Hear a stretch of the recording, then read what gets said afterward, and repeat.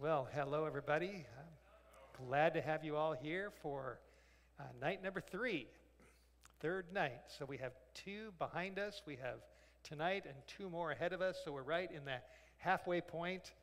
And I tell you, we've got some big topics to get into. And we've had big topics, haven't we? The first night we talked about the beast of Revelation 13, the first beast from the sea. And then last night we talked about the second beast from the earth. And tonight we're going to go into what the Bible refers to as 3 angels' messages.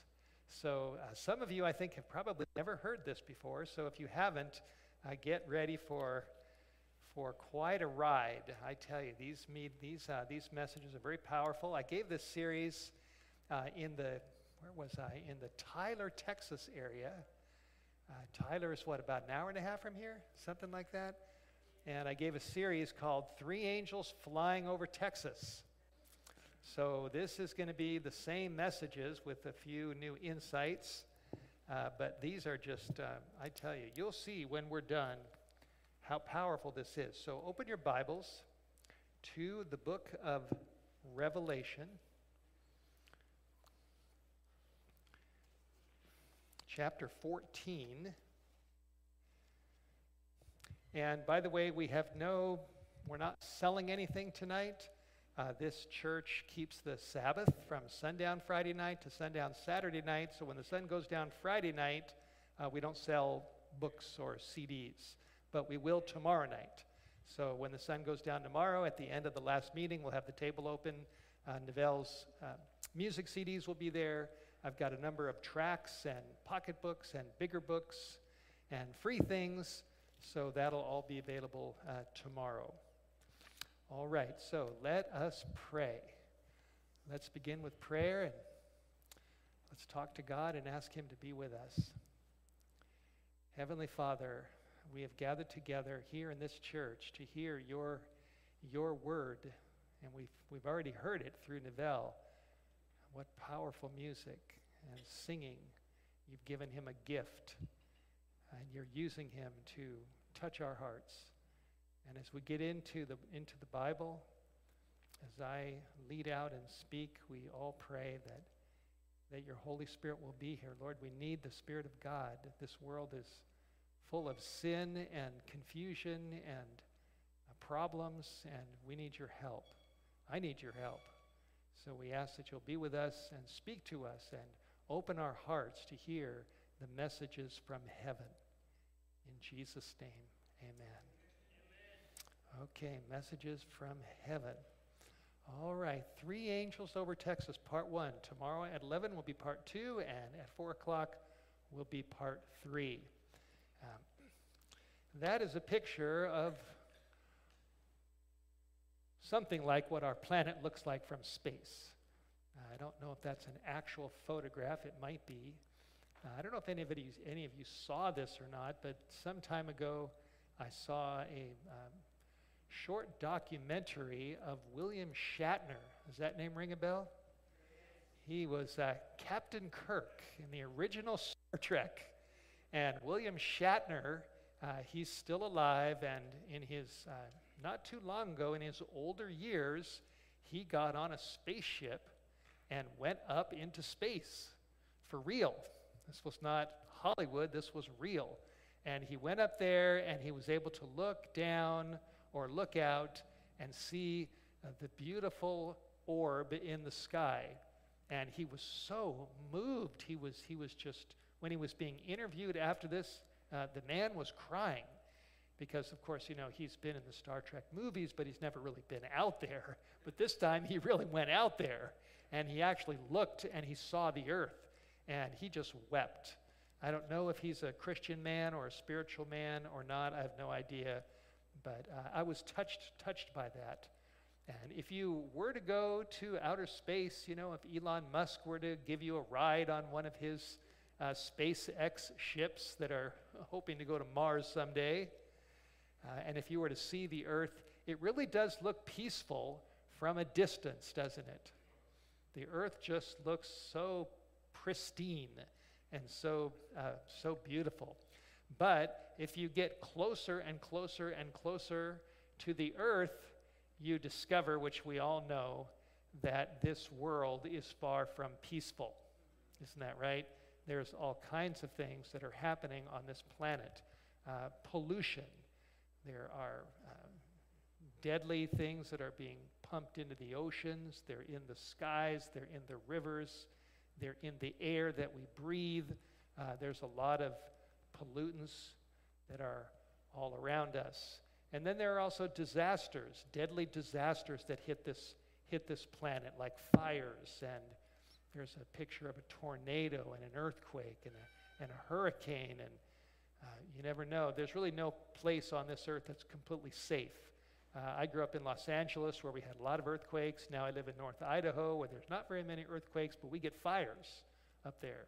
And our insurance, our homeowners insurance, has just been going up through the roof because the insurance companies are trying to protect themselves in case there's fires. So some places have hurricanes, some places have earthquakes, some places have fires, but it just seems like wherever you go, you can't completely avoid the possibility of some kind of a disaster. And then, of course, when you look at people's lives, you look at the headlines, you see all kinds of immorality. We see it all around us. We see violence, social and political divisions. I've never seen a time in my lifetime, where there is so much hostility and animosity and division between groups. Do you see that? Do you feel that? I mean, the Republicans and the Democrats have never gotten along. But now, I mean, it seems to be worse.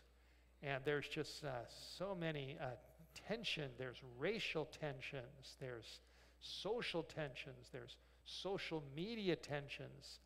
There's just all kinds of tensions that are going on. And one of the things that's really growing these days, which is just tragic, is depression and suicide. People are taking their lives because they get to the end of their ropes and they don't know what to do. And if they don't have a faith in God, if they don't believe that there is a God up there who loves them, who cares for them, who's given us a Bible, who has a plan for us, sometimes the pressures just become too great. And people, they take their lives.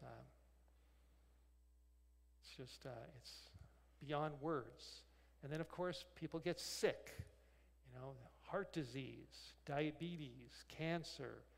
The list just goes on and on. Arthritis, hard to get out of bed. Different things just hit people, and there's a lot of pain and there's a lot of suffering in this world, right? A lot different from looking at it from the distance. Looking at it from a long way away, it looks beautiful, but you get down here and you think, my, what are all these things? What's behind all of this? Why is this going on? How long are these things going to go on? Are they going to go on forever, or is there going to be an end to tragedy? And of course, the worst thing is when somebody breathes their last breath and they are laid to rest. I think all of us know people that have died, and my mom is dead, my dad is dead, my mother's husband is still alive. He's 90 years old, and he has a famous saying. He says, we're all in God's waiting room. We're all just waiting for our day to come.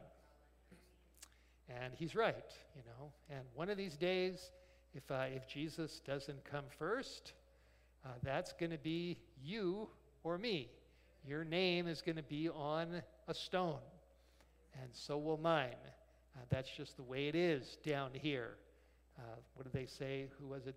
Benjamin Franklin has said, there's certain things in life that you can't get away from, and one of them is taxes, and then I think death is the other one. There's certain things we can't avoid. And what's happening here is in the world is that political leaders and different philosophers and teachers are looking at what's happening in the world, and they are coming up with apparent solutions. There's many people that say this or say that. This is what we need to be doing. This is what the planet needs to do. We need to solve climate change. We need to solve this or solve that, and then everything will get better. Many voices claiming to have answers and solutions to our global mess, right? A lot of voices, and they don't all say the same thing, do they? Sometimes it's very confusing to listen to all these voices and think, what do I do? Which voice should I listen to in the midst of all of this confusion? Well, I'm here to tell you that there is a voice that we can trust. There is another voice in the midst of all the voices that is speaking to the human family, that is speaking to your heart, speaking to my heart, speaking to all of us. And that voice ultimately is the voice of God. The voice of God. It's not my voice, and I hope that God will speak through me, but ultimately it's not my voice, it's God's voice. And God speaks through a book. He speaks through His Word, through this book. When we read this book, we are listening to His voice. And you may not be aware of this, or you may, but when you really read this book carefully, especially the final pages in this book, you discover that there is a special message that God has for the world. A special message, a distinct message, a direct message. It's a deep message. It's a powerful message. It's a transforming message. And it is full of hope for those who are willing to listen and to respond. Now, before I get into the first message, and then tomorrow morning will be the second message, and then tomorrow at 4 o'clock will be the third message. Before I get into that, I want to ask you 4 questions. Quiz time. 4 quiz questions. I mentioned that my wife is a high school math teacher, and she gives quizzes. And so I give quizzes too, sometimes to my audiences. So quiz question number 1. Who knows what is the world's all-time best-selling book that's been translated in more languages and printed from more presses and downloaded on more smartphones than any other book in the history of the world? That's right, you've got it. It's not Harry Potter, it's the Bible. It's the Word of God. And I think that's impressive. A lot of people don't believe the Bible, but they should at least consider the fact that it's the world's all-time best-selling book. Much higher than a New York Times bestseller. That's for sure. So you got the first question, right? Okay, second question. Of all the people that have ever lived, from Adam to today, who is the most famous person who has ever lived, who has had more books written about him and his life than any other single human being? It's Jesus. That's right, Jesus Christ. Much more than Oprah or any major talk show host or any person that's ever lived. Jesus has more followers in this world. Christianity, which is based on his life and death and resurrection, is the largest religion in the world. Even though Christians often make mistakes, and don't do things right, don't always represent the master, but nevertheless, Jesus is the most famous person that's ever lived. Even the calendar is divided at him, BC and AD, before Christ. So I think that's pretty significant. Okay, third question. Which book within the Bible is the most widely read and widely translated book around the world that talks about the future, that talks about what's coming, that talks about biblical prophecies. Anybody know which book? It's the last book of the Bible. That's right, it is the book of Revelation. So there's the world's best-selling book. Here is the world's most famous person who once said in Matthew 11:28, "Come to me and I will give you rest." And here is the Bible's most well-known book that deals with the future. It is the book of Revelation. And significantly, the book of Revelation, the reason why it has this name here, turn on my pointer, Revelation, is because the first sentence says this is the revelation of Jesus Christ. So that's why it's called Revelation, because it is the revelation of Jesus. And it's also full of predictions. It says, the revelation of Jesus Christ, which God gave him to show his servants what must soon take place. So the book of Revelation is a book about future events. That's what it's about. It's about Bible prophecy, biblical prophecies. Okay, last quiz question. There's 22 chapters in the book of Revelation. Which chapter of the 22 reveals the last message of God to the world before Jesus returns again? What chapter? 14. That's right, Revelation chapter 14. Revelation chapter 14 describes what we in our church refer to as the three angels' messages. Three angels flying over Texas, three angels flying over Indiana and over California and over New York and over Paris and over Rome and over Jerusalem and over Moscow.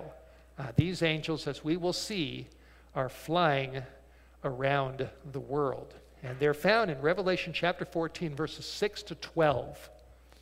So if you have your Bibles, open up to Revelation chapter 14, and we're going to look at verses 6 to 12. And the song that Neville sang just a little bit ago was about the first angel. He sang the words of the first angel. What a mighty message, I tell you. It just went right through me when I heard that song. So thank you so much for letting God use you to put together a song on the first angel. Now, what I'd like to do right now is we're just going to read them. And then we're going to be talking about the first angel tonight, the second angel tomorrow in the morning, and the third angel in the late afternoon. So I'm just going to read these, and I want you just to, open your heart and just try, tune your, like I'm assuming this piano at some point gets tuned. People know how to tune pianos. And God wants to tune your ability to hear his voice. We all need a tune-up, don't we? So many voices these days, we all need a tune-up. So when I read these verses, actually what I'd like to do before I read them is pray another prayer and pray that God will tune our ears that we can hear the power of these messages. And if you've never heard them before, don't feel bad if you don't understand every word right away. First we have to start learning. We learn a little more, like kids that go to school. They start out in kindergarten, and then they go to first grade and second grade, and they learn more. And I've been studying the three angels' messages for 44 years, and I'm still learning. So I don't claim that I know everything, that's for sure, and that I don't have more to learn. So these messages are deep. They're very deep, and they're very powerful. So let's pray another little prayer and pray that God will tune our minds to to be impressed with the importance of these messages. Dear Father in heaven, as we read the three angels' messages and hear them, please penetrate our hearts and impress us with the power of these messages, that they're very important, that we need to study them and learn what you are trying to say to us in this age of history. In Jesus' name, amen. Okay. Verse 6. John said, I saw another angel flying in the midst of heaven, having the everlasting gospel to preach to them that dwell upon the earth, to every nation and kindred and tongue and people, saying with a loud voice, fear God and give glory to him, for the hour of his judgment is come, and worship him that made heaven and earth and the sea and the fountains of waters. That's the first angel's message. Verse 8 is angel number 2. And there followed another angel, saying, Babylon is fallen, that great city, because she made how many nations? All the nations drink of the wine of the wrath of her fornication. And verse 9 says, and the third angel followed them, saying with a loud voice. So that's how we know there's three of them. Here's the third. And he said with a loud voice, if any man worships the beast and his image, and receives his mark in his forehead or in his hand, the same shall drink of the wine of the wrath of God, which is poured out without mixture into the cup of his indignation. And he shall be tormented with fire and brimstone in the presence of the holy angels and in the presence of the Lamb. And the smoke of their torment ascends up forever and ever, and they have no rest, day nor night, who worship the beast and his image, and whosoever receives the mark of his name.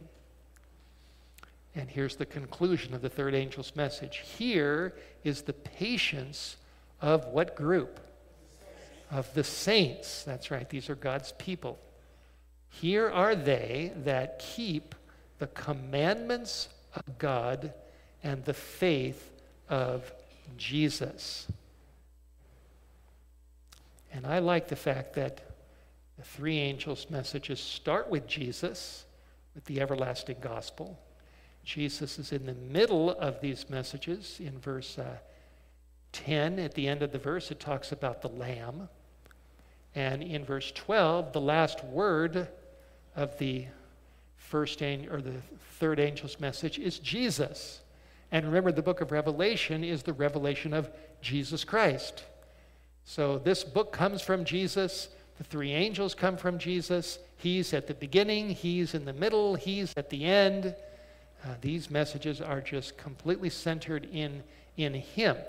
Now, if you go to verse 14, which is right after the three angels, verse 14 says, I looked, and behold, a white cloud, and upon the cloud one sat like the Son of Man, having on his head a golden crown, and in his hand a sharp sickle. Now, who is the Son of Man? It's Jesus, that's right. And so when the three angels are done, then there's a picture of Jesus sitting on a cloud with a golden crown, the King of Kings and Lord of Lords, coming down to the earth with a sickle to reap the harvest of the earth. So do you feel the weight of these messages? Do you feel just sense how powerful they are, how important they are? Now, let me just click my button here and show you a slide that just illustrates what I've just read. That in chapter 14, verses 6 to 12, we have three angels that give messages. These are God's last message to the world. And then right after those messages are over, it says, then comes the return of Jesus Christ. So I just want you to get that point. Three angels followed by the return of Jesus. And the more you study this and pray over this and try to understand it, you discover that the three angels' messages are the messages that God sends to the world to prepare people for the return of Jesus. That's what these messages are all about. At the end of history, Jesus is going to come back. And when he comes back, he wants us to be ready for that, for his return.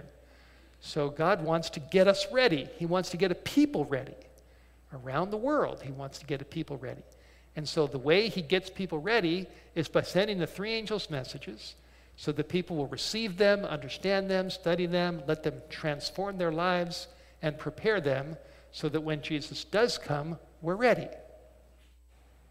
Does that make sense? Three angels to prepare people for the return of Jesus. Now, let me explain some things to you. If you look at Bible history, if you go back all the way, back throughout the pages of the Bible, you will discover that whenever God is about to do something big, I'm talking about really big in the history of the world, he always lets people know about it. He always sends a message to help people to understand that he's about to do something big. One of the early examples of that is the days of Noah. If you go back to Bible history, in Genesis 1 and 2, God made the world. In Genesis chapter 3, Adam and Eve yielded to the serpent at the tree of the knowledge of good and evil, and sin came into humanity, and that began the history of sin in this world. You go to chapter 4, men began to multiply on the earth. Chapter 5, and by the time you get to chapter 6, in Genesis, the world was very, very wicked. It was very evil. It says in Genesis chapter 6 that God looked upon the earth, and it says his heart was full of pain because he saw the wickedness on the earth, and that every imagination of man's heart was only evil all the time. And there was a lot of violence, and it says all flesh had corrupted themselves upon the earth. So when God first made the world, it was perfect. Adam and Eve were placed in a beautiful garden. There was no sin. They had all this fruit that they could eat. They were healthy. They were happy. They were in love. They were married. Everything was perfect. But when sin came in, everything got messed up. And by the time you get to Genesis 6, the world is in a terrible state. The world was so wicked that the limits of God's patience was almost reached. In Genesis 6, God says, my spirit will not always strive with man. I'm not going to be working with man forever. And so before God ended that world, he did something. He raised up a man. And what was that man's name? Noah. That's right. He raised up a man named Noah. And he gave Noah a mission. He gave him an assignment. He gave him a message. And part of his assignment was to build a boat, to build a very big boat, a ship. And that boat was called the Ark. And does anybody remember how many floors or stories the Ark had? 3. That's right. It says in Genesis there was a lower deck, there was a middle deck, and there was an upper deck. 3 decks. So it was a 3-story boat. And God gave Noah a message, and he told him that even though it had never rained yet, he told them, I want you to build the boat, and I want you to tell the people of the world that sometime in the not too distant future, there's going to be something called rain. And they had never seen rain before. Rain is going to come down from the sky. And it's going to come down so heavy, it's going to rain and rain and rain and rain and rain, and the whole world is going to end up underwater. And God said, what I want you to do through Noah was I want you to get into the boat so you can be protected when the water comes down. So here's the picture. The end of the world was coming in Noah's day, at least the end of their world. It was going to come from water coming down from the sky. God raised up a man to build a 3-story boat, to call the people into the 3-story boat, and those that got in were protected when the water came down. Now, sadly, how many people got in?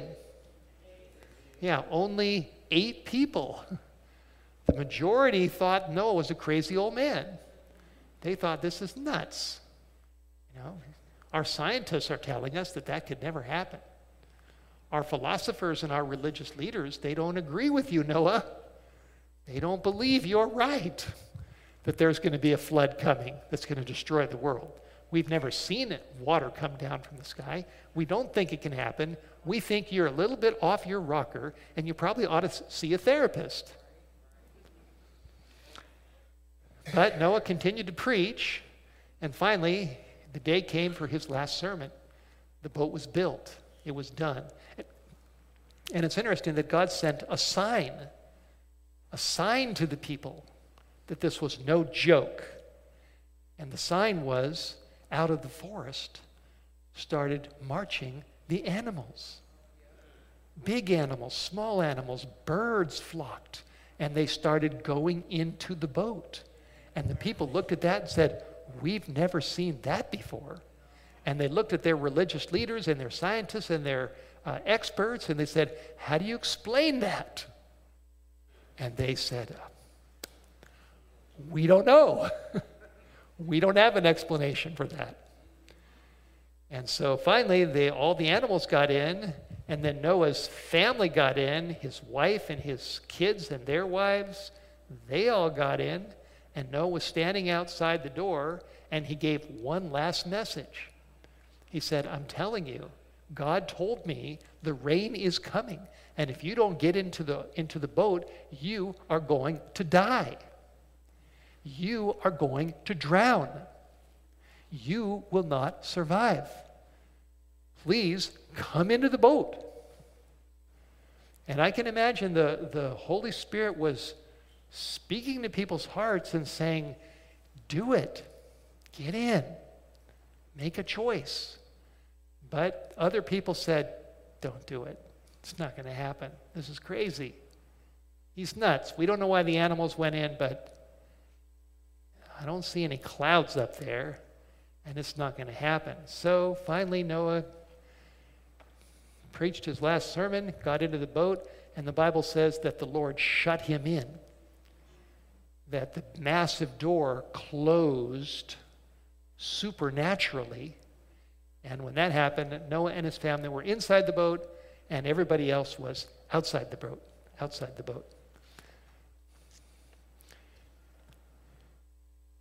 The majority is never right. We can't afford to follow what's popular and what the majority say. When God speaks to our consciences and tells us what's right and what's wrong, and that he wants us to follow him, that's the voice we need to listen to, not the voice of everybody else.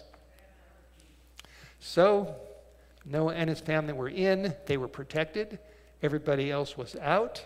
And did the rain come down? Yes, it did. And did they survive? Not those who are outside the ark. And I imagine when the rain started coming down, a lot of them probably changed their minds. And they probably banged on the door and they said, Noah, Noah, Noah, we are sorry. We made a mistake. We want to come in. But by that time, it was too late. Maybe Noah, his voice was heard on the other side of the door saying, I can't open the door because God closed the door and I can't open it. And the water got higher and higher and higher, and eventually all those people drowned. That's what happened. That's what the Bible says. When you read Genesis 6, chapter 7, and chapter 8, that's exactly what it says. That the world went down under the water. And before God sent the water, he gave a message, right? God's not just going to bring the rain without letting people know about it. So that's what he did in the days of Noah. Now, another time that he was about to do something big was in the days of Moses. After the flood, Noah and his family got out of the ark. They began to multiply and repopulate the earth. And slowly the plants came back, the vegetation came back, the animals went out of the ark and they multiplied. And so the world got back to a fairly normal place. And a lot of history went on. By the time you get to the second book of the Bible, from Genesis to Exodus, the next book, the people of God at that time, the people of Israel, had multiplied, and they were in Egypt, and they were slaves to the Egyptians, and the time had almost arrived for God to do something else that was big. He was going to bring a whole nation out of Egypt and bring them to Mount Sinai and give those people the 10 Commandments. And so what did God do? He raised up a man named Moses. Somebody once said that Moses lived in Egypt for 40 years, then he was in the wilderness for 40 years, then he came back and God used him to bring the people out of Egypt for the last 40 years of his life. He lived about 120 years. He lived a long, long life. And somebody once said, it took Moses the first 40 years of his life to learn that he was somebody. He thought he was going to become the new Pharaoh. And then it took him the second 40 years of his life to learn that he was nobody when he was out in the wilderness taking care of sheep. And then it took him the last 40 years of his life to learn what God could do with a nobody. And he used him to bring the people out of Egypt. So he sent him to Pharaoh, and he gave him a message. And the message was, Israel is my son. Let my son go. Thus says the Lord.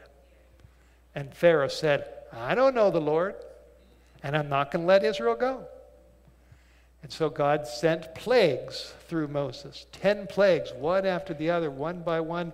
They got more and more severe until finally the last plague was threatened that all the firstborn of the land would die, including Pharaoh's own son. And Moses pleaded with him, listen to the voice of God, to the voice of Jehovah, so your own son doesn't die. But Pharaoh didn't listen. And so at midnight, the angel of death went through Egypt, and the Israelites were instructed to put blood on the doors of their houses. And when the angel saw the blood, it says he passed over their homes. And that's where the word Passover comes from. And Jewish people today still celebrate the Passover because of what happened approximately 3,400 years ago when the angel of death passed over their homes. And God brought a whole group of people out of Egypt, brought them to Mount Sinai, gave them the 10 Commandments, and then eventually brought them into the Promised Land. So before God does something big, he sends a messenger and a message. Another example is Jonah. Jonah lived in a city named Nineveh, or at least he was in that area. I don't think he lived in Nineveh, but he was sent to Nineveh.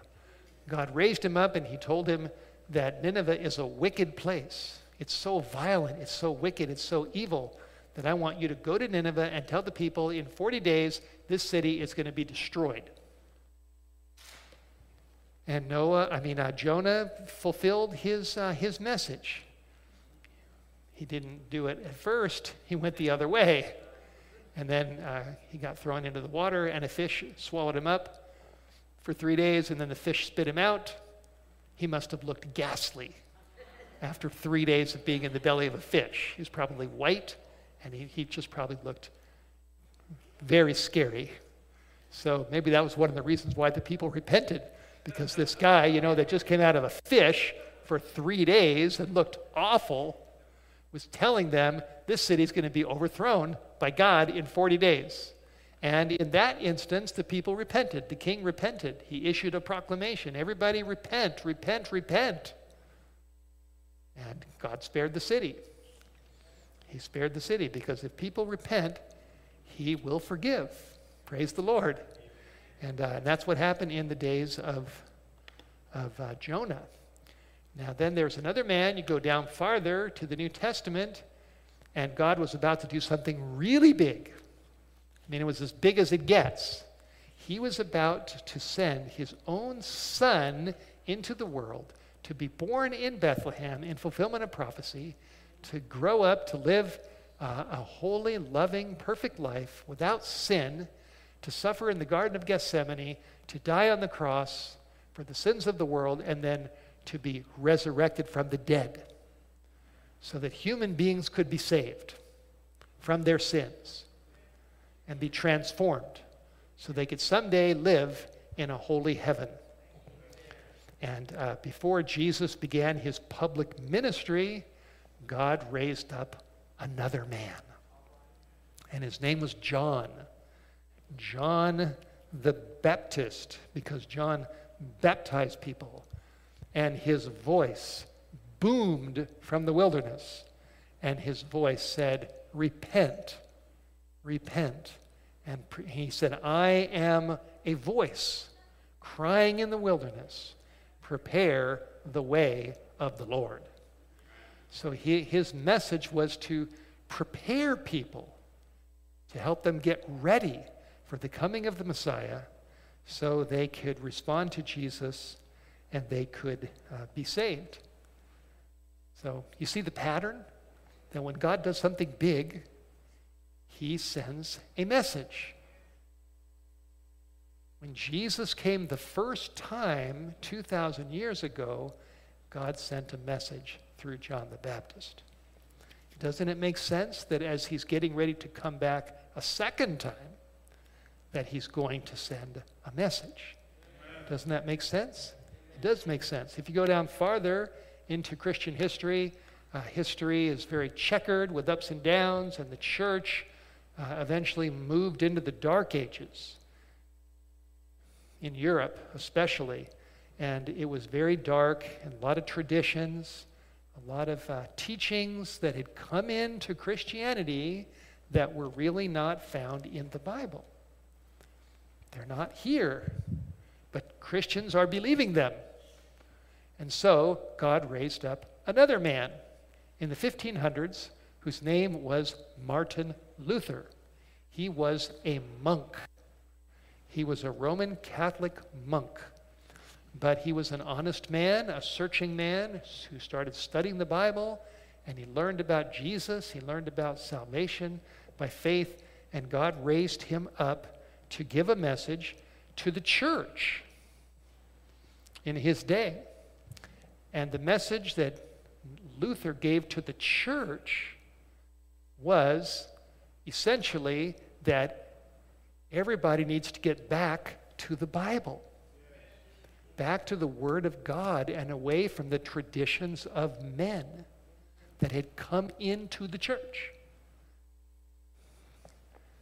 Come out of these traditions and follow Jesus in the Bible. Salvation is by grace through faith in Christ, not by works, not by going to priests, not by saying the rosary, not by praying formal prayers. That's not the way people get ready for heaven. They get ready for heaven by giving their hearts to God, repenting of their sins, and believing in Jesus Christ. That's what Luther taught. So that was in the 1500s. So we've got Noah, we've got Moses, we've got Jonah, we've got John the Baptist, we've got Luther. Now when we go down farther, down to our day, to 2023, does God have a message for this world today? Does he have a definite, distinct, clear, powerful, life-changing message that's comparable to the message of Noah and Moses and Jonah and John and Luther? Yes, he does. He does have a message. And that message is the message of the three angels in Revelation chapter 14, which come right before the biblical description of the return of Jesus. That's what we see in our Bibles. Now, here's a very interesting point, and you need to, I'm just going to kind of plant this seed because I can't expect you just, or at least many of you, to just understand all this right away. But I want to plant a seed, and here's the seed, that if you look at the history of the Bible and you look at the history of the church, of Christianity, for 2,000 years since the time of Jesus, there has never been a time, at least for most of history, where the three angels' messages were preached and taught by people around the world. It didn't happen in the early church. It didn't happen in the time of Constantine in the 4th century. It didn't happen in the time of Martin Luther. Luther did not open up the Bible to Revelation 14 and go through the first angel, the second angel, and the third angel. He did not do that. The three angels have never been preached in church history as a unit until the 1830s and the 1840s. That's where it started. And it started actually with a man who was a Baptist farmer whose name was William Miller. William started studying the Bible and studying prophecy, and he eventually started studying the three angels' messages. And he started preaching and teaching. God called him to preach. Actually, I've read a lot about William Miller's life, and as he was starting to learn prophecy, he had this conviction, you need to preach and tell the world. And William Miller, who was a Baptist farmer, he said, Lord, I can't do that. I'm a farmer. I'm not a preacher. So, but the impression got so strong in his head that finally he made a deal with God. And he said, okay, Lord, if you send someone to my door to invite me to speak about the prophecies of Daniel and Revelation and invite me to their church, then I'll go. But if that doesn't happen, I'm not going to do it. And as soon as he said that, he thought, that's never going to happen, because it had never happened to him before. And shortly after he prayed that prayer and made that deal with God, there was a knock on his door. And it was his nephew from a nearby church. And the nephew said, Father Miller, our minister can't come this coming Sunday, and we were wondering if you would come to our church and take his place and give us a Bible study on what you're learning in Daniel and Revelation. And the historians tell us that William Miller turned as white as a ghost. And he ran out the back door into his orchard. And the saying is that he went into the orchard a farmer, and he came out a preacher. That's what happened. He finally said, okay, God, I cannot resist this. And so he began to preach in 1831. And his preaching continued to grow and grow, and there was a whole interdenominational movement of Baptists and Methodists and Presbyterians and Lutherans and different people, especially in the northeastern part of the United States, in Maine, and different states on the East Coast. And there were thousands of people that joined this movement, thousands of them. And they were given a nickname, and the nickname was the Adventists. It was called in history the Great Second Advent Awakening, just like in the 1500s was the Protestant Reformation, spearheaded by Martin Luther. In the 1800s, there was the Great Second Advent Awakening. And it was an interdenominational movement, and it was different people who believed that the advent or the return of Jesus was getting closer. And the main message that they preached was the first angel's message. They said, "Fear God and give glory to him, for the hour of his judgment has come, and worship him that made heaven and earth, the sea, and everything in it." And they read the scriptures that said, Jesus is coming back soon. So that's where the three angels message got started. It's kind of like a plane. You know, when I get into a plane and I travel regularly, the plane goes down the runway, and then it builds speed, and then it takes off. And in the 1830s and 40s and 50s and 60s, the three angels' messages started going down the runway, and then they took off. And today, in 2023, there are people all over the world, on television, radio, on the internet, YouTube, that are talking about the three angels' messages, just like we are right here. We're not the only ones. There's a lot of people that are doing this. Now, I'll tell you what happened to me. Here's a picture of me when I was about 18 years old. I was sometimes I say I was a pot smoking, disco dancing, cocaine snorting, lost Jew living in Los Angeles. And I'd never read the Bible in my life. I'd never prayed a prayer. All my friends were just partiers. I went to North Hollywood High. We smoked pot. We went to the discos, went to parties. We did all kinds of things that I'm not proud of, but that's all I knew. That was my life. That was my friends. So someone took a picture of me here, flicking a lighter in front of a bar lamp at my dad's house. I was 18 or 19. My eyes were probably bloodshot, because I was not only a drug user, but I was a drug dealer. And then what happened, I don't have time to tell you the story, but when I was 20 years old, God got a hold of me. He reached down from heaven and he said, "Steve Wohlberg, I want you." Like, Uncle Sam wants you. God said, "I want you. I've got a plan for your life. Your life is not aimless. You're here for a purpose. I made you. I love you. I sent my son to die for you. And I have a plan for your life."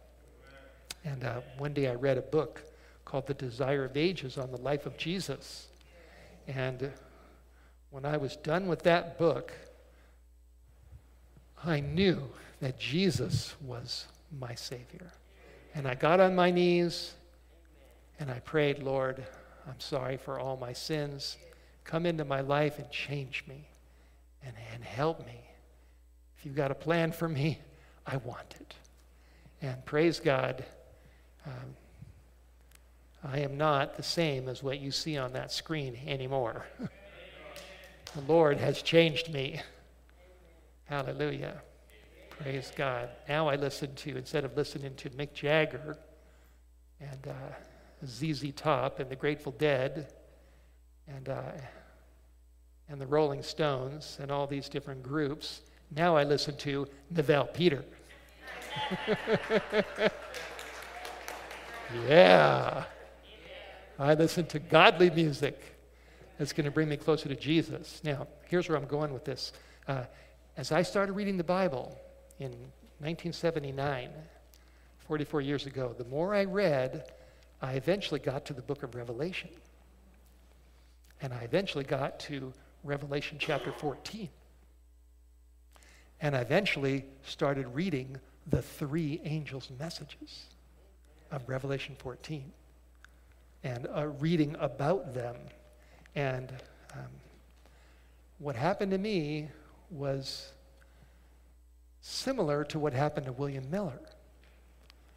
I had this conscience voice inside my head, and the voice was telling me, "Steve Wohlberg, not only do I want you to be a follower of Jesus, but I want you to give the three angels' messages. I want you to swell the chorus. of the growing voices that have been growing since the 1830s and 40s and 50s, down into the 1900s, and now into the new millennium. I want you to give the three angels messages, one by one. First angel, second angel, third angel. This is my call on your life. And like William Miller, I remember sitting at my dad's house and just wrestling over this. And I was just thinking, Lord, I don't think I can do this. You know, Moses said, Lord, I can't do it. I'm not eloquent. I can't do it. And God said, who made man's mouth? I will give you a mouth, and I will teach you what to say. So Moses finally went. And Miller didn't want to do it. But finally the knock came on the door, and he said, okay, Lord, I'll do it. And I wrestled back and forth at my dad's house in Studio City with the calling to give the three angels messages. I thought, Lord, are you really calling me to do this?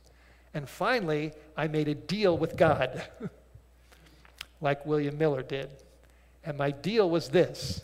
I said, Lord, I'll do it under one condition. And my one condition is, you have got to help me. You've got to be with me, because I can't do this on my own. And that was in probably 1979 or 1980. That was 43 years ago.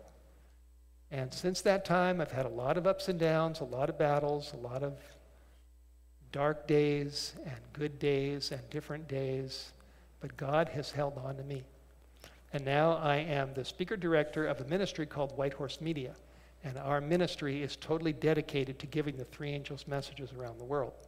We have a YouTube channel that's now crossed over the 10 million view mark. We have books and YouTube videos and seminars that we give. And we are just one of many ministries that are out there in this world right now that are doing their part to spread three angels' messages. So in the time that I've got left tonight, I want to just share with you a few highlights of the first angel. Most of this meeting is really just laying the foundation to help you understand how important these three angels' messages are. And tonight is really focused on the first angel. Tomorrow at 11 will be the second angel, about the fall of Babylon. And then we'll talk about the mark of the beast at 4 o'clock tomorrow as we talk about the third angel's message. So let's go back to Revelation 14, and let's look at verse 6.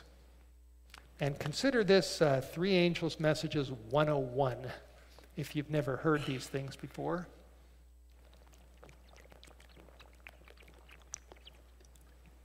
We all have a lot to learn, and we need to be learners. So Revelation 14, verse 6, and there's the verse on the screen. John said, I saw another angel flying in the midst of heaven. Now, let's just stop with the word angel. The word angel in the Greek is angelos, which means messenger. And it's the same word that's used in the book of Mark about John the Baptist. It says that behold, I will send my messenger.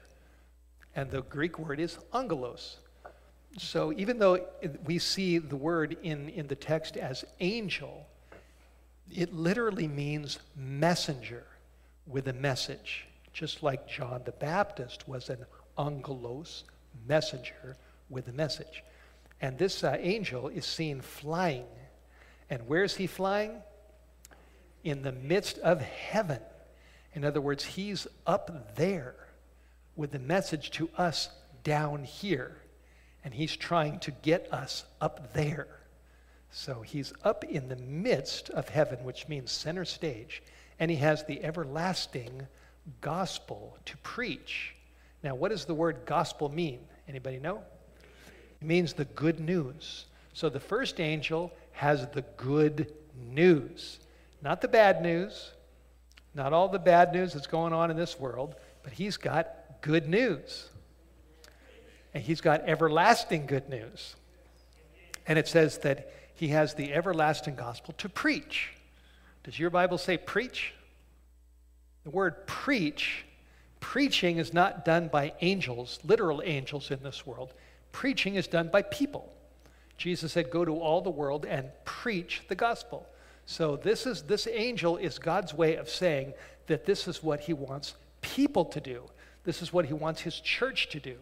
This is what he wants his messengers to do. He wants them to preach the gospel, which is the good news of Jesus. Jesus is the foundation of the message. See right there on the screen there? Everlasting gospel.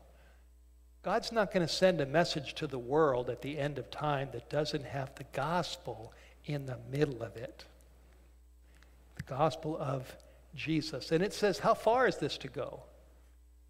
Well, let me go back, see if I forgot. Okay. It says this is to go to preach to them that dwell upon the earth, to every nation, kindred, tongue, which means language, and people. So how far are the three angels' messages to go? These messages are worldwide. So God put this in his word 2,000 years ago, and the time comes when he unlocks it. And he said, time to preach it. Time for the three angels. And that time is now. We are in that time. And this message is to go to the whole world. And it says that the gospel is at the heart of this message. If anybody ever comes to you and says, I've got a message for you from God. I've had people come to me and say that. Once I was in Australia and somebody came up to me and he said, I've got a message for you from God. So what do you think about that? Well, do you just accept it? No, you got to test it by the Bible. Do you just reject it? No, you got to test it by the Bible, because God may have a message for you, or maybe he doesn't. It depends. You have to test it by the Bible. And as I look, so this person who had a message for me, he said from God, I asked him, is Jesus at the middle of your message that God has for me through you? Is Jesus at the middle of that message? And I don't remember what he said, but he wasn't. So don't let anybody ever tell you they've got a message to you from God if Jesus isn't in the middle of that message. Because he's in the middle of the three angels' messages. And ultimately, it's the good news that he loves us no matter who we are, no matter what we've done, no matter what the color of our skin, no matter what how much money we have in the bank. He loves us all, and he paid the price on the cross for every single sin we ever committed. Hallelujah. And that is the good news of the Bible. The good news centered in Jesus. God so loved the world that he gave his only begotten Son, that whoever believes in him should not perish, but have everlasting life. So that's the first part of the first angel's message. Let me just ask you, how powerful is that? You see the relevance of the beginning of the first angel's message? I hope so. And we haven't even gotten to the second angel, or even the first half or the second half of the first angel. So these messages are powerful.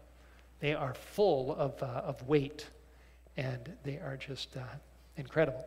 So there's verse 6. I saw another angel flying in the midst of heaven, having the everlasting gospel to preach to them that dwell upon the earth, to every nation, kindred, tongue, and people. And then it says, saying with what kind of a voice? With a loud voice. Not with a quiet voice, but with a loud voice. And the reason why the angel speaks with a loud voice is because he wants to get people's attention.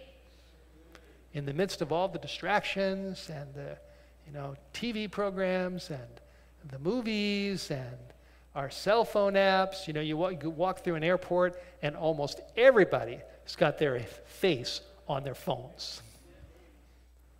Almost everybody. It's an amazing thing to see. We have so, and I'm not saying we should never use our cell phones, but the point is we've got so many things that are distracting us these days, and God's trying to get our attention. So he speaks with a loud voice, and he says, fear God, which means put God first in your life. How important is that? Fear God and give glory to him. In this world, most of the time, we give glory to who? Ourselves. Glory to me. We're hardwired as fallen humans to give glory to ourselves. And God wants to change our way of thinking. So we realize that we're not here to just draw attention to ourselves. We are here to understand our Maker, that God made us, he loves us, he paid the price for us, and he wants us to learn, and it takes a while to learn this. You don't learn this in school. You go to first grade, you learn how to, eventually, first, second, third grade, you learn how to read, how to write, you learn math, arithmetic, but you don't learn how to give glory to God. We learn this from the first angel's message. It's a new revelation. Fearing God also means putting God above man. So if men say, don't do this or don't believe that, we need to say, well, God, what do you have to say? What do you want me to believe? Because I'm going to put you first more than people. I'm certainly not saying that husbands and wives shouldn't stick together. I believe they should, but it's significant that we all got into this mess because a man put his wife above the Lord. When Eve ate the fruit and said, Adam, eat. Adam, am I going to follow God, who said don't do it, or am I going to follow my wife? And he made the wrong choice. He should have put his arm around his wife. He should have said, Eve, I love you. I'm not going to divorce you over this. I'm going to stay with you, but I can't eat that fruit because God told me don't eat it. Amen. That's what he should have said, but he didn't. It all started because a human put another human above the Lord. That's how it happened. When the Bible says you shall have no other gods before me, that also means people. Don't let a person become a god so that you put a person above the Lord. It's taken me quite a while to learn that lesson. Quite a while. Now notice why he says to do this. Fear God and give glory to him, for the hour of his judgment has come. We're in a judgment time. Remember we talked about last night about how Jesus read the hearts of the people that were trying to entangle him in his talk? Jesus read their hearts, and he reads our hearts. He knows everything about us. He knows everything about me. He knows everything about you. And we are in a time of judgment where decisions are being made. Whose side are we on? Are we on the side of Jesus? Are we on the side of God? Are we on the side of the Bible? Or are we on the side ultimately of the devil? There's no neutral ground in this conflict. We all have to make a choice. And the Lord tells us it's judgment time. Now, some people criticize those who preach the three angels' messages, and they say, there is no judgment before the return of Jesus. They say that can't be true. They say Jesus did it all on the cross, and the idea of a judgment where God makes decisions about people's lives before Jesus comes back, they say that can't be right. And they say that's taking away the assurance of salvation through Jesus. They say that's denying the gospel. I don't buy that. I don't buy that because my Bible says that we are in the judgment time. The Bible says the judgment takes place before the second coming because the first angel says the judgment has come, the hour of judgment has come, and that's before the second coming. And so what's happening is God is telling us that he's looking at people to see who are the real followers of Christ as compared to those who just profess to be followers of Christ. If you look at the church today, and I'm talking about not just my church, but the world churches, all the different churches around the world, there's really two kinds of people in this world among different churches. There are those who are professed Christians and those who are real Christians, right? And the judgment will decide which group we're in. Are we real Christians or are we just professed Christians? And something else that I've learned is when you realize that there's a judgment, that we're in a judgment time, the more that gets into the mind and penetrates the heart, then what happens, this is God's plan, is that our need will get higher for Jesus. You know, if you realize that you're being judged, then you'll also realize you need a Savior, right? And it's amazing that the judgment and the everlasting gospel are in the same message.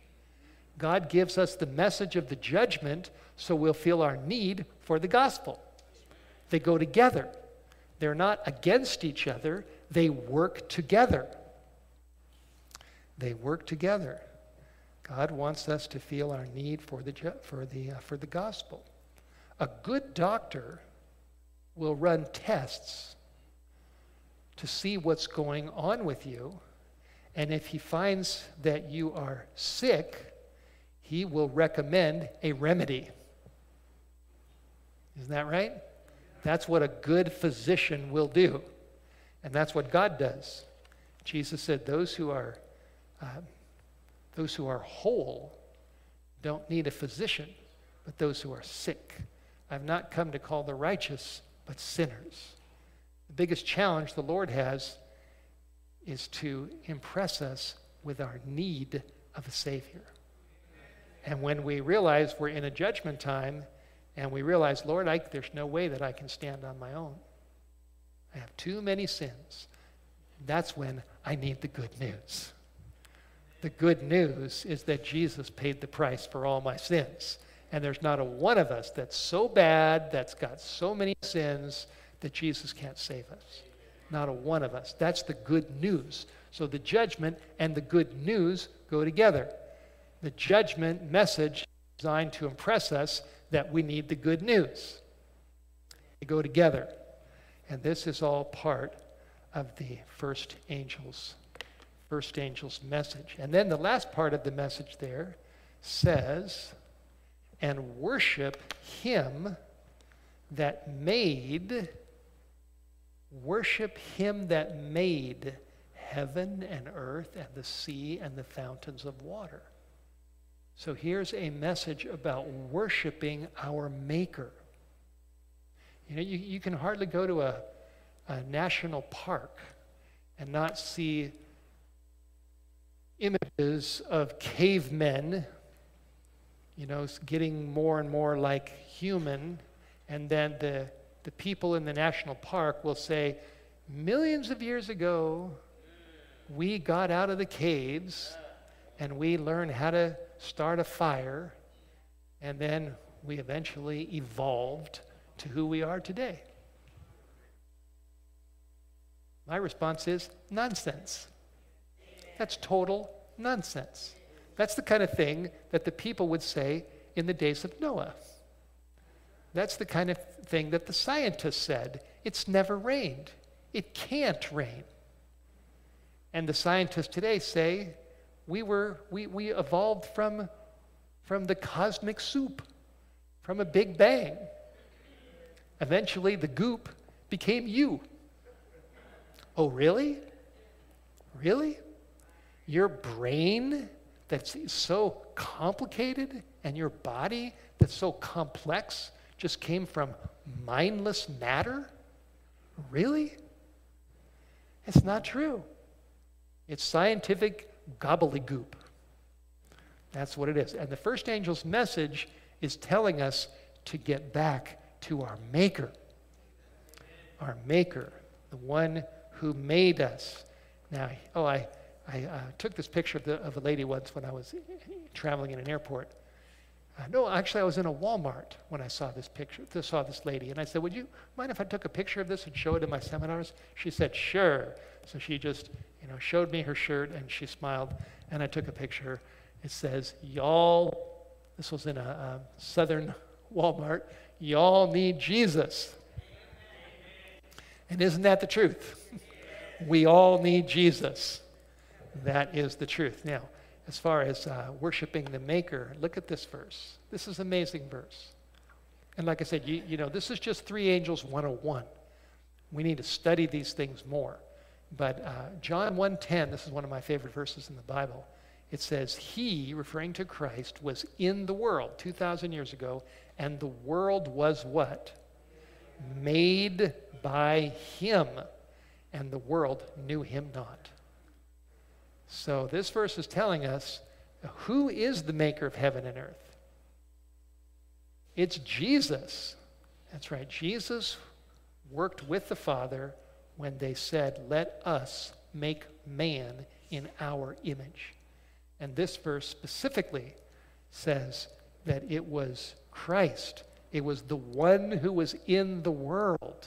He is the maker of heaven and earth. In other words, God became a man. God came down. God was born in Bethlehem. God became a little tiny baby with little fingers. Did he suck his thumb or not? I don't know. But he was a little baby. A little baby, and then he grew up with no sin. No sin. And then he died on a cross, an excruciating death, to pay the price for your sins and mine. We all need Jesus. He is the center of the Bible. He is the center, and his goal is to soften these hard hearts of ours. Soften our hard hearts, to get into us. So we get on our knees and we say, Lord God, you're my maker. You love me. You died for me. I want you in my life. I need you in my life. I didn't come here from Idaho just to talk to your head. God didn't call me just to talk to people's heads. God called me to talk to your heart, to talk to your conscience, so that when these meetings are over, you will be impacted by them. And you will realize, if you don't already, your need for a strong relationship with Jesus in this world of sin. I do. I realize my need for Christ.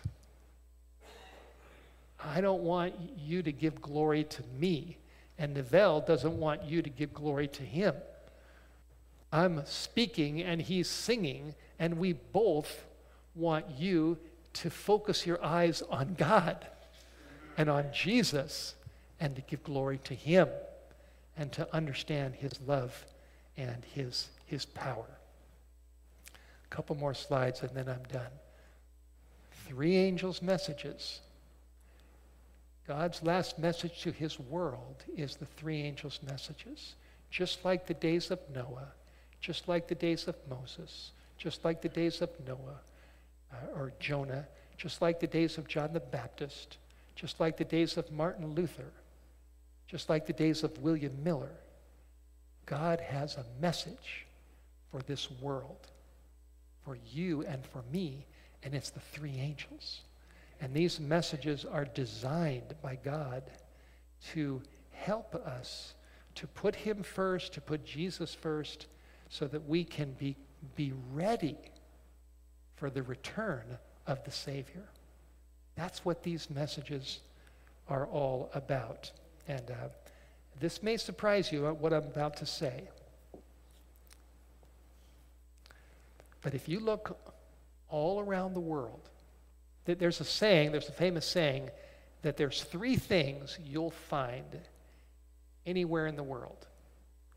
And that is a Roman Catholic, Coca-Cola, and a Seventh-day Adventist.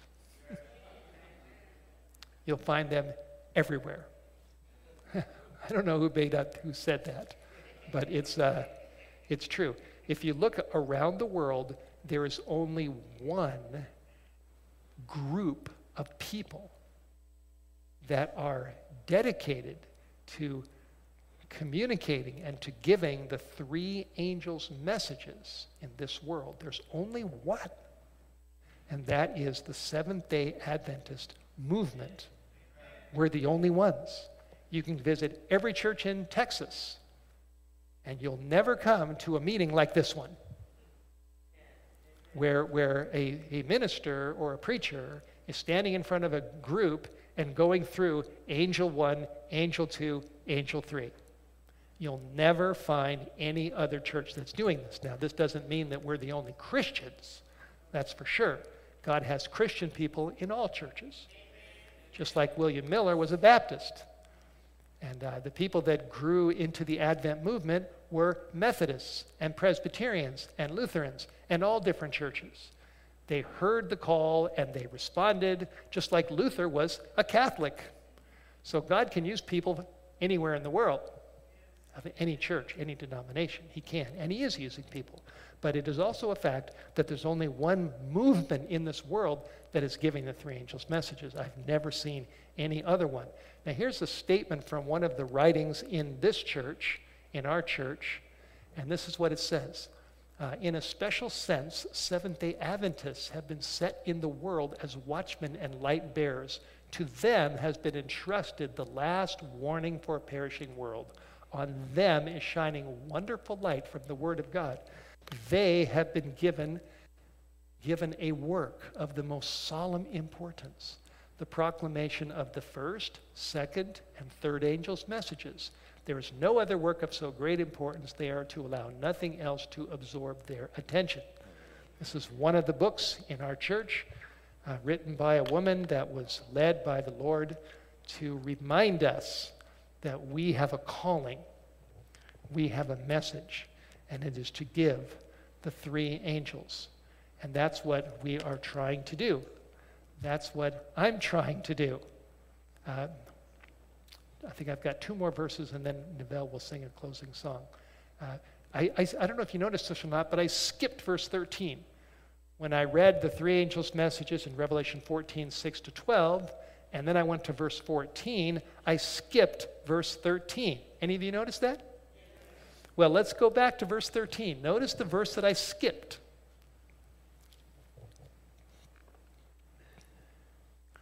And there it is on the screen. Right after the three angels' messages are given, then comes verse 13, then comes the second coming in verse 14. And verse 13 says, I heard a voice from heaven. And the voice said to John, write this down. Blessed are the dead who die in the Lord from hereafter. In other words, those who learn the three angels' messages from the 1830s and 1840s and 50s and down the runway, those who learn these messages as they're getting bigger and bigger and bigger and give themselves to the work of helping other people understand the three angels' messages, if they die before Jesus returns, they're blessed. Blessed are the dead who die in the Lord from hereafter. Yea, says the Spirit, that they may rest from their labors and their works do follow them. William Miller is dead, but his works are still following him. And people throughout the history of this movement, since the 1830s and 40s, it's been somewhere around 170 years, 80 years. There's been people that have been helping to get the movement growing, which is why you can go anywhere in the world and you can find a Roman Catholic, you can find Coca-Cola, probably McDonald's too, and you can find a Seventh-day Adventist, because people are giving these messages, and those that have died, the blessing is upon them. The blessing is upon those who are involved in the three angels, and who die, they rest from their labors, and their works do follow them. So if I should die before Jesus comes back again, I want that blessing on me. I want to die in the Lord and be blessed, and know that my works, by God's grace, will follow me. Last verse. Revelation 14, verse 14. After the three angels, and then the blessing pronounced on those who die before Jesus comes, who have been involved with the three angels. Verse 14 says, I looked, and behold, a white cloud. And upon the cloud one sat like the Son of Man, having on his head a golden crown, and in his hand a sharp sickle. Another angel came out of the temple, crying with a loud voice to him who sat on the cloud, Thrust in your sickle and reap, for the time has come for you to reap, for the harvest of the earth is ripe. And he that sat upon the cloud thrust in his sickle upon the earth, and the earth was harvested. I tell you, the harvest is getting riper all around us. Can you see it? Wickedness is getting more wicked. And those who are drawing to Jesus are getting closer to him. And both sides are developing for the harvest.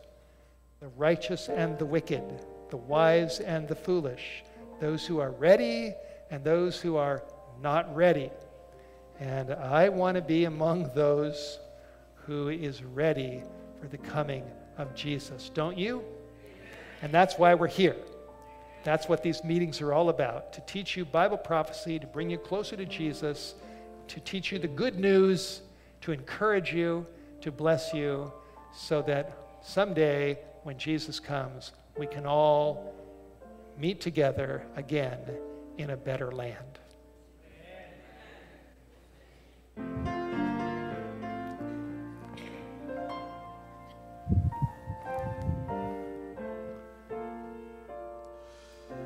The judgment is set.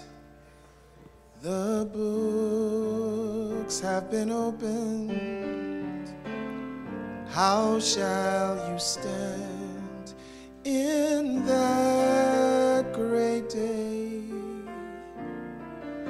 when every word, thought, and action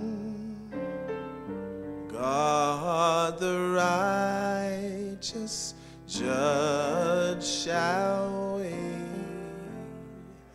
How shall you stand in that great day? How shall you stand in that great day?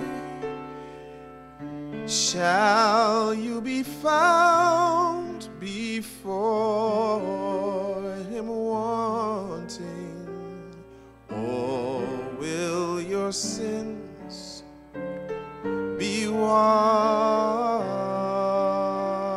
away?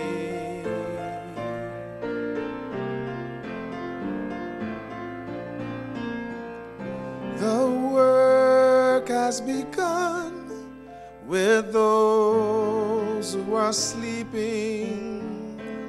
Soon will the living here be tried out of the books of God's remembrance.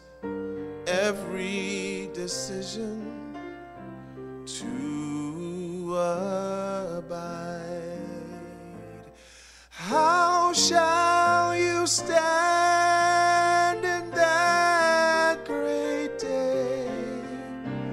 How shall you stand in that great day?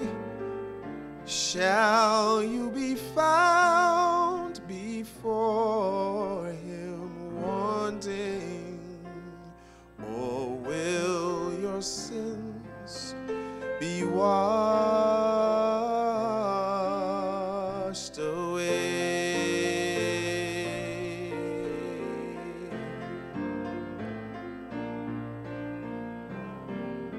How will you stand that moment of searching, when from those books your sins reveal, and from that court each case is decided and shall be granted no appeal? How shall you stand in that great day? How shall you stand in that great day? Shall you be found before him wanting, or will your sins be washed away? Will your sins be washed away? Will your sins be washed away? Think about it now. How will you stand in that great day? Will you be washed in the blood, or will you have your sins remain? How will you stand in that great day? Will your sins be washed away?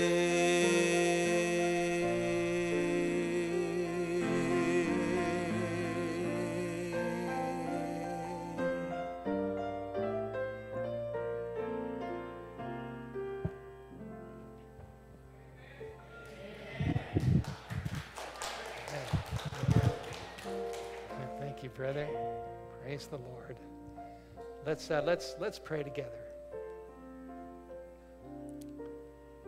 Dear Heavenly Father, great God of the Bible, we've heard your voice tonight speaking to us through the Holy Spirit and through the Bible and through music, through such a wonderful, powerful song. And Lord, we all need you. We all need Jesus. And I just pray for every person here that we will realize you love us, you have a plan for us, you definitely haven't given up on us, you care for us, and you are longing for us to be ready for the day when Jesus will come down from the sky in the clouds with all the angels to take your people to a better land, to the New Jerusalem, to a beautiful place that we can't even imagine. And thank you for giving us a message. It's a different message. It's the three angels' messages to help us to understand the issues facing this world and to help us to come to Jesus. Please bless us all as we go our separate ways. Bring us back tomorrow at 11 o'clock for Angel 2 and at 4 o'clock for Angel 3. And we just thank you, Lord, for your love for us. In Jesus' name.